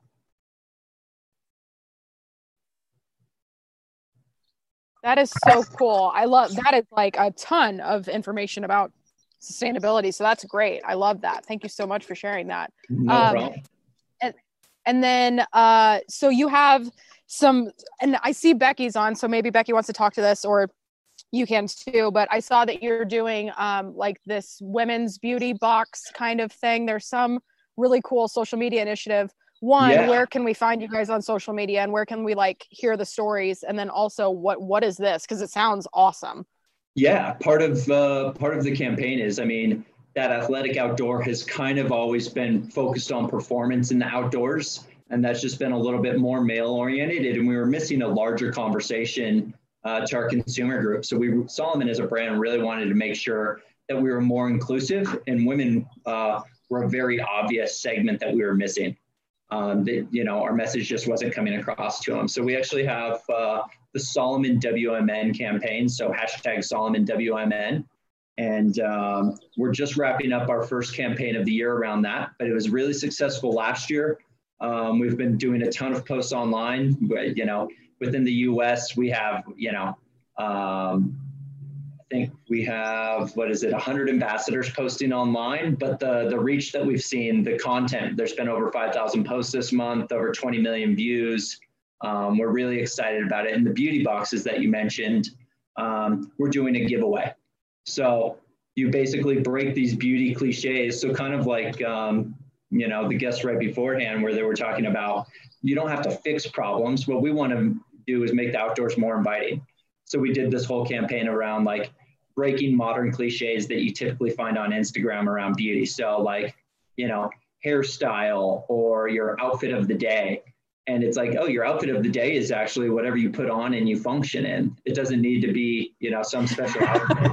And your hair care can actually hairstyle is actually, however it blow dries itself while you're mountain biking down a ridge line.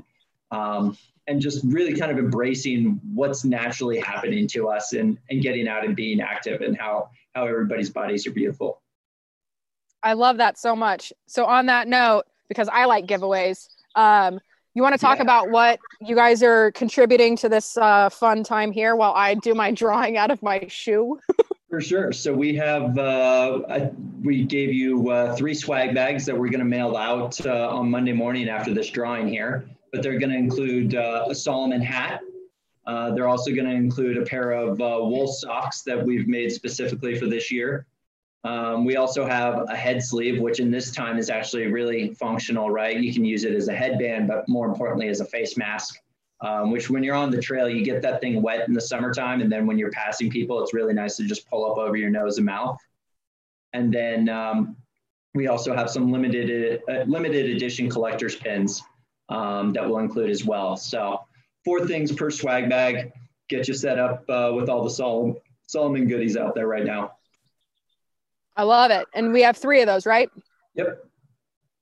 All right. So our first winner, Christine Sheridan, winner, chicken dinner. Congratulations. Number 2, Liz Rangel. Liz, congratulations. Yay, Liz. And last but certainly not least, Jennifer Alichko. Jennifer's here today. She's in the chat. Hey girl, hey, what up? Awesome. Congrats, Jennifer. So congratulations. And I will get those addresses to you, Tyler, and then we'll have those out for these people next week. Yeah. Awesome. That sounds great. Yeah, we'll get them mailed on Monday. Perfect. So thank you so much for all of your education, for your time, for Salomon's commitment to sustainability and making the outdoors more inclusive. We are all about that here. So excited to know everything that you guys are doing to make the world outdoors more inviting, more inclusive, and a better place. So awesome. Thank you so much for being here, and thank you for your support. Thank you. We really appreciate the platform and what you're doing. So keep it up, and thank you for having us tonight. Yeah, thank you. Take care. All right. So up next, Miss Amanda Dulong. Amanda and I met at the Fort Worth tour stop.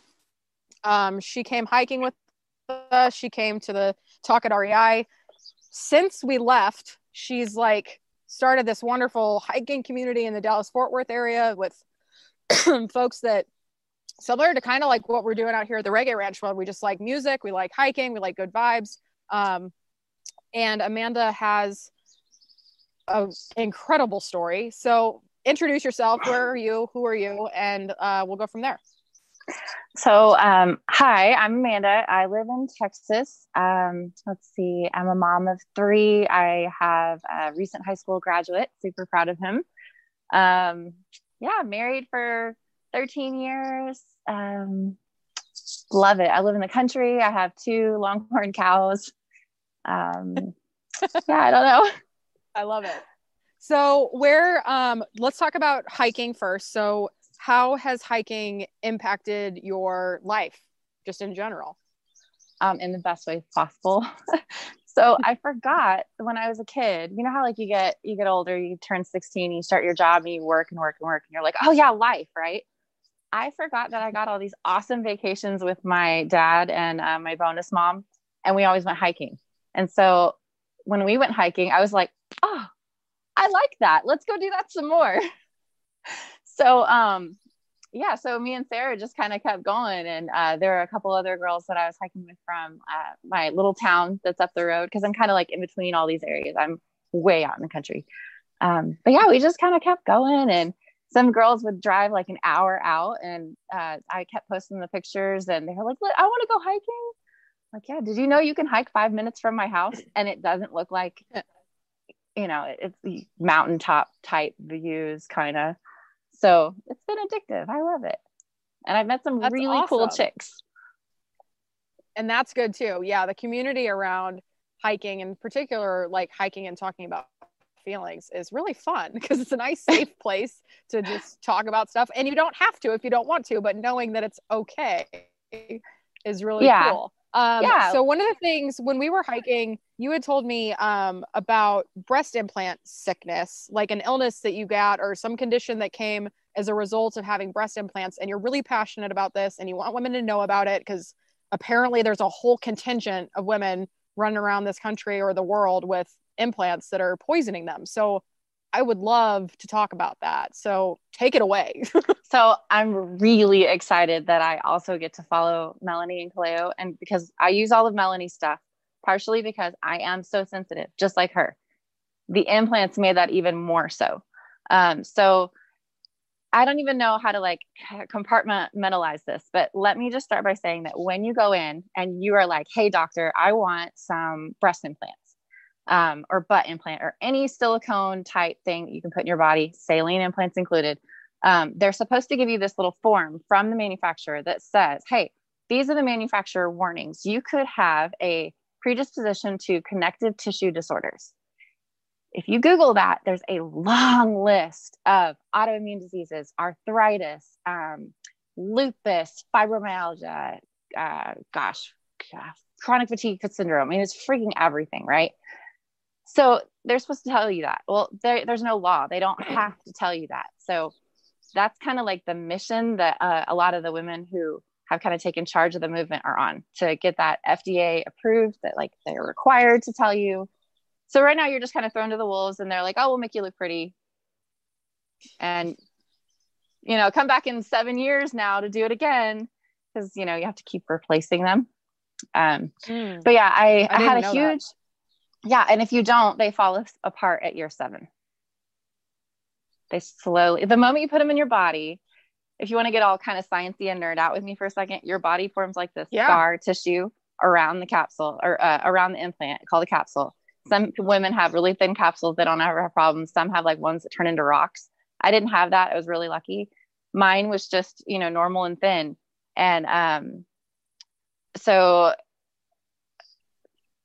how should I line this out? There's so much However to you say. So let's see. Yeah, I got my lump removed in 2004. That's the whole reason why I got implants in the first place. I started off as a small A. They took a kiwi size lump out of one side. And the surgeon came in and he was like, dude, literally said, dude, you should have seen it. It was huge.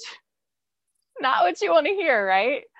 So the next year I just, I was really healthy. I had never been more fit in my life. And I'm like, let's fix this. Why not? Let's just do it. And I did it. And the guy, so we agreed on a small size, a C, barely C. He made me a double D.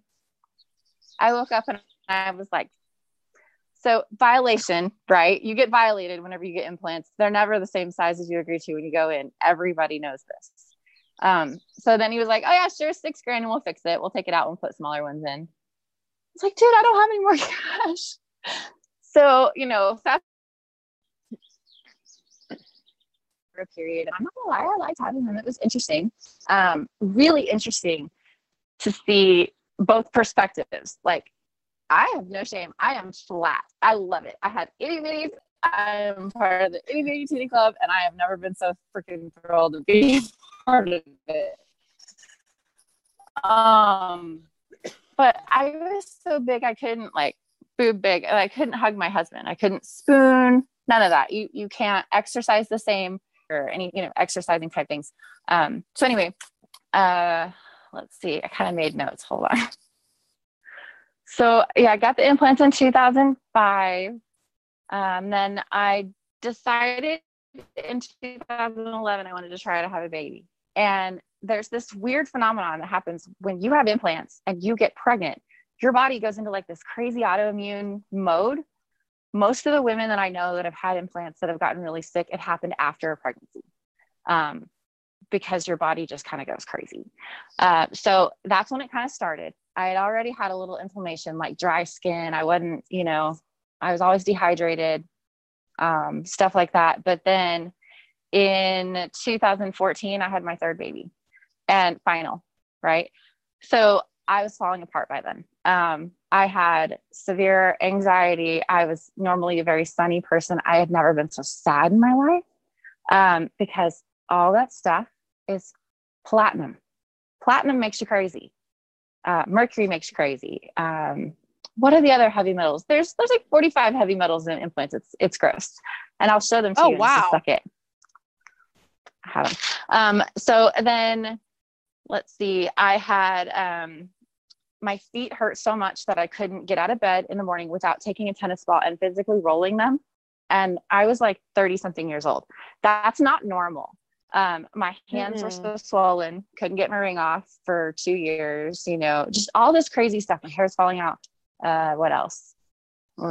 Let's see, there's a list. If you guys want to Google breast implant illness symptoms, there's an image that has about 50 something in, symptoms, and you can kind of look it off. But I'll read some of these I had, some of these I didn't. But I definitely had heart palpitations. I still get those. It's a weird like vitamin D deficiency thing. And when you have any sort of implant like that, it leaches the calcium from your blood and your bones and the vitamin D from your body. And so you can't maintain it.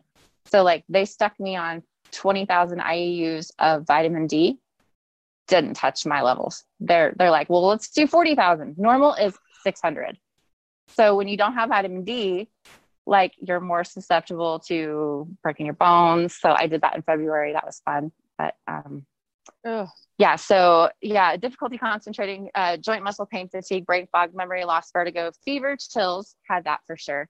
Muscle weakness, hot, cold intolerance, sensitivity to light and sound. It can make you sensitive, which is interesting. It's kind of like a sensory processing sort of deal. Not to me, but I've seen some other people. Hair loss, dry skin, slow healing, constant sinus infections, headache, sharp pains in your chest, chronic fatigue syndrome, on and on and on, right? So anyway, I go, and I go see the surgeon to get these suckers out. And I'm like, do you believe in this implant illness? And he goes, well, I'm not going to tell you I don't, but you're going to be better when they're out. And I'm like, so have you taken other patients' implants out? And he's like, yeah. And I said, did they recover too? And he's like, yeah. I go, are you still installing implants? And he's like, yeah, I love that. Yeah. Yeah. Computer. I can't, I'm a nerd. But yeah, my God. So, and what's crazy is that, the morning I woke up from the next morning, like not like from surgery, because I'm not going to talk about that. It was a little scary. The morning I woke up, I took the first full breath that I'd taken in 13 years without 6 pounds on my chest. So you want to see them? Wow. Yes, of course I do.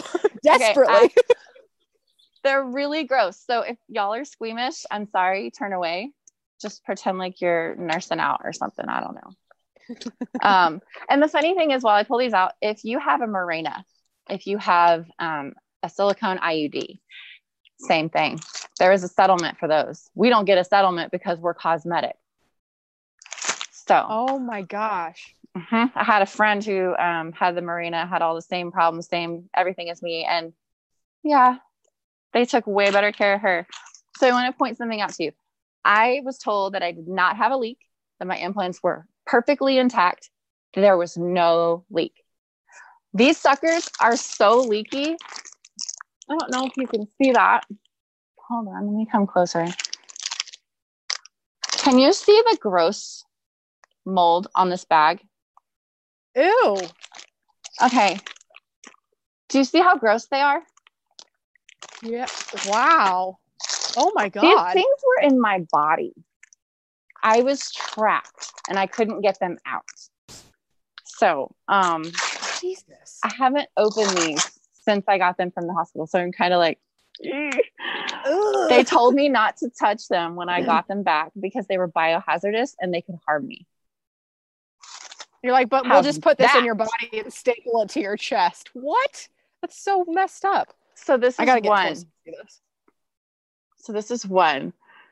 And it's Okay. okay. You can see, do you see that? Do you see the stuff floating in there? Ew. That right there? That's Yeah. stuff, y'all.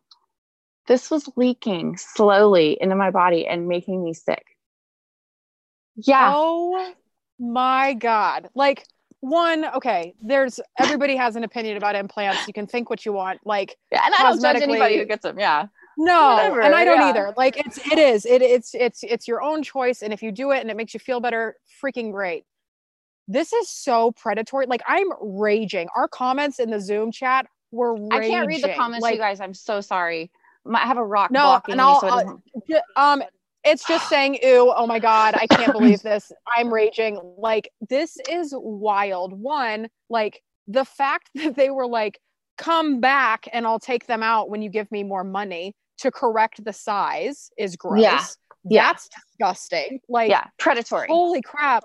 Amanda, like, how did you find out? Like, how did you even start to connect these dots? Like, that is a long list of symptoms. So I thought I was going crazy. I'm gonna take these gloves off. I don't need them. I thought I was going Yeah. crazy. I thought I was becoming a hypochondriac, like my poor husband. He's so patient and so loving, and Jesus, But Right.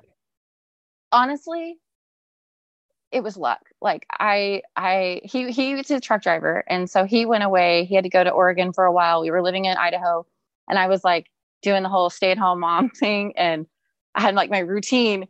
And somehow this show, the Playboy Bunny House show with all the girls and the Hugh Hefner, Okay. it was like their life virtual Yeah. reality. Very out of context for me to watch. I became obsessed with it, right? She said, one of the wives on there said, I took my implants out because they were killing me. And I about fell over. And I was like, well, that's why I was supposed to watch this show, because otherwise I never would have known. And so I started to do some Wow. research. She had the same symptoms as me. And then I found a Facebook group called Healing Breast Implant Illness by Nicole. And it's on Facebook. When I joined, there were 50,000. There's 115,000 women in there right now, and they've all been through the same thing.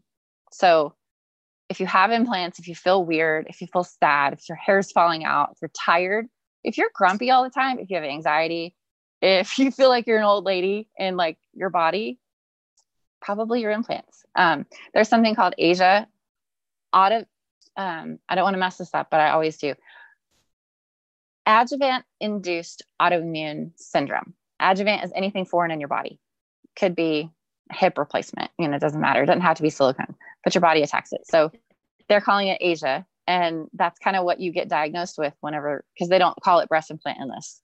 That would mean that they're at fault and that they did something to harm you. But yeah, the politics of it are insane. I'm so angry for you and Yeah. for all those women that are in that group. I'm just like, I cannot. This is so crazy to me. And thank you for pointing out the part about the Mirena too. There's a couple women in the Zoom chat right now that are like, I have one. I should probably go to the doctor. Like, yeah, holy get that taken out. guacamole. Take that.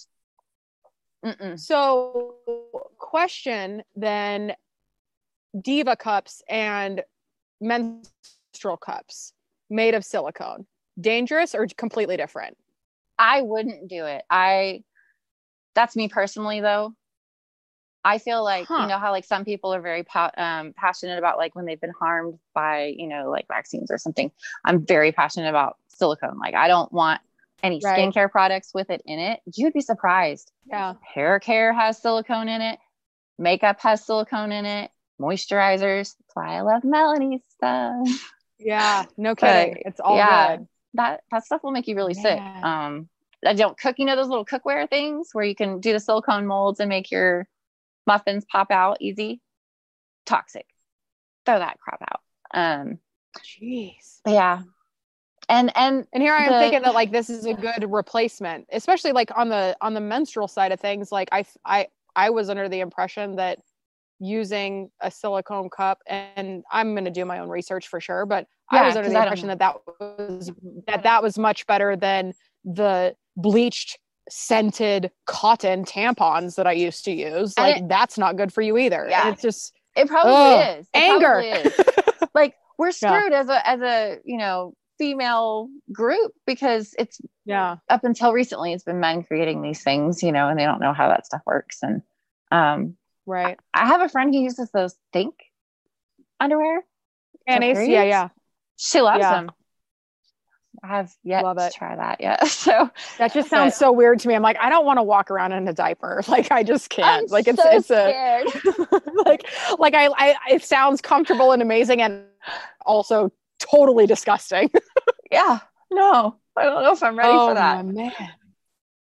All right. So Laura was saying she had hers removed about 4 years ago, and now she's wondering. So now it's making me wonder if that was causing some of my issues at the time. Dude, wow. Really? I'm very sure. You can text me. Yeah, just text me and I'll talk to you.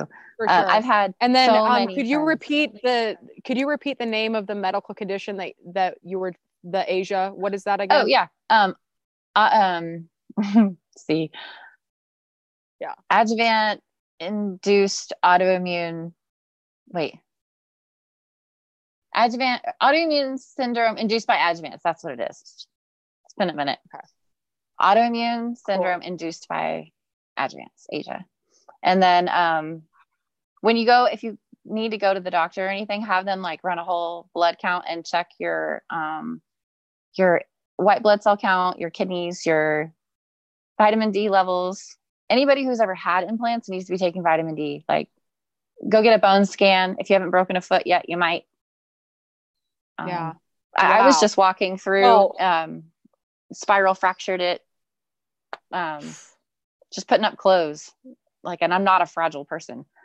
So, and it took 5 months to heal too. Instead of a 6 weeks heal, it was a 5 month heal. And the doctor's like, I don't know why your bone's not healing. You're kind of broken. I'm like, well, I had implants. She goes, oh, okay.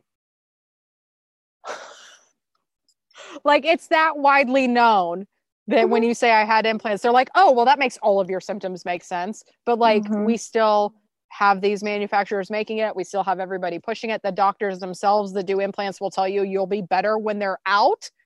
Why do you put them in the first place? Why are you not educating people? This blows my mind. Right. And there's a lot of really good doctors who have decided that they are never going to put another implant in of any kind. And their only purpose is to remove them. Like Dr. Fang, I believe is her name. I could be murdering that. She's committed to only removing them. There's a guy in California who does the same. There's a guy in Florida who does the same. I think he does all the stars. I couldn't even begin to list their names, but in the group, there's a whole list of approved doctors, and then there's not approved doctors. So the whole other thing is that when you have your implants taken out, you need to have that capsule that forms taken out with it and not any of it left behind, or you're still going to be a little bit sick.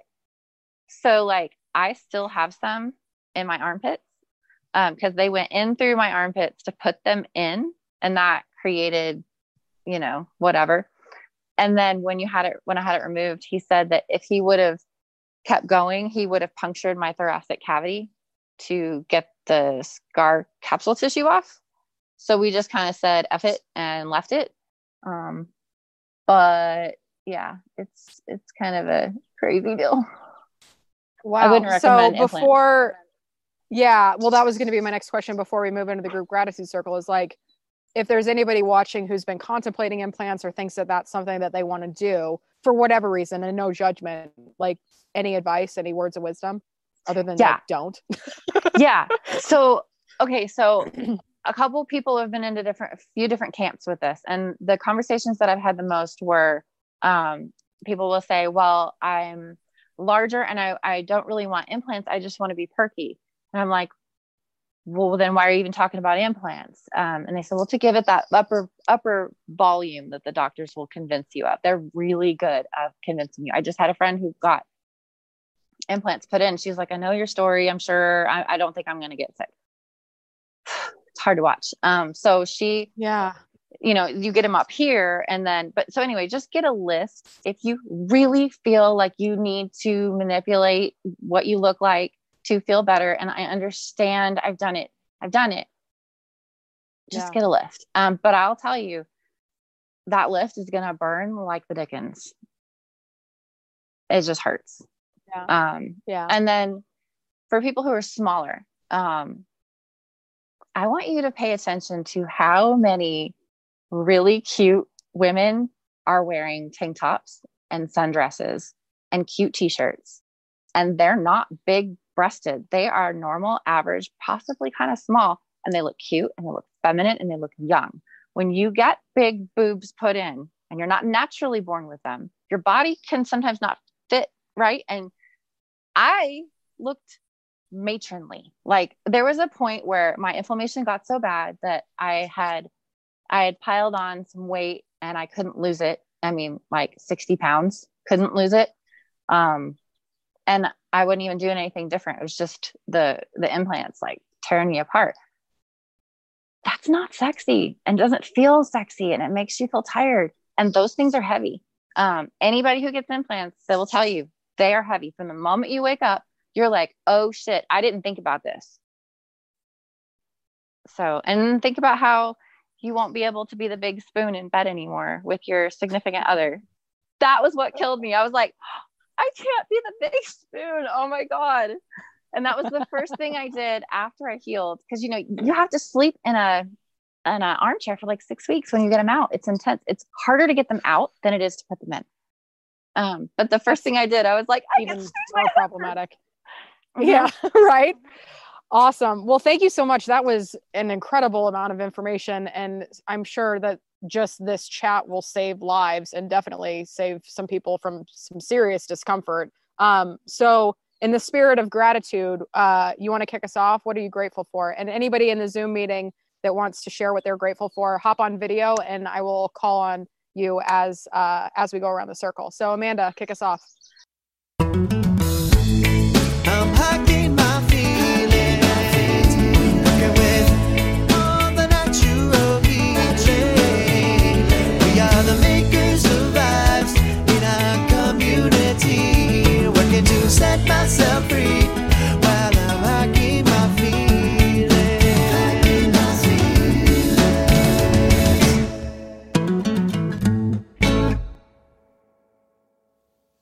Thank you for joining us around the virtual campfire. Sometimes we talk about heavy topics, sometimes we tell poop stories, but regardless of what we've discussed, we always like to end the show on a high note. At the end of our live broadcasts, we invite our community to share what they're grateful for in a segment called the Group Gratitude Circle. Every week, I'm thankful for you. Thank you for taking time out of your busy life to connect with us and witness these stories of hope, healing, and inspiration in the outdoors. If you'd like to gather with us around the campfire live each week, join the Hiking My Feelings virtual campfire VIPs. If this were a legit talk show, you'd be sitting in our studio audience. We haven't been picked up by a major network yet, so for now, we gather on Zoom. Here, you can connect with the community before and after the broadcast, hang out for sound check when we have musical guests, participate in the Q&A, join in on the Group Gratitude Circle, and be eligible to receive prizes and gifts from our sponsors, partners, and guests. Learn more and join us at hikingmyfeelings.org/campfire. Don't forget to leave a review, subscribe, and share this episode with your friends, family, colleagues, and anyone else who could use a dose of community and connection. Follow us on Instagram, we're at Hiking My Feelings, and you can tag your journey with #HikingMyFeelings. And if you're picking up what we're putting down and you want to be part of this movement, join the Hiking My Feelings family at family.hikingmyfeelings.org. In case nobody told you lately, you are a brilliant human who is destined to do epic things in this world. Join us next week for more stories of hope, healing, and inspiration in the outdoors. Until then, happy trails!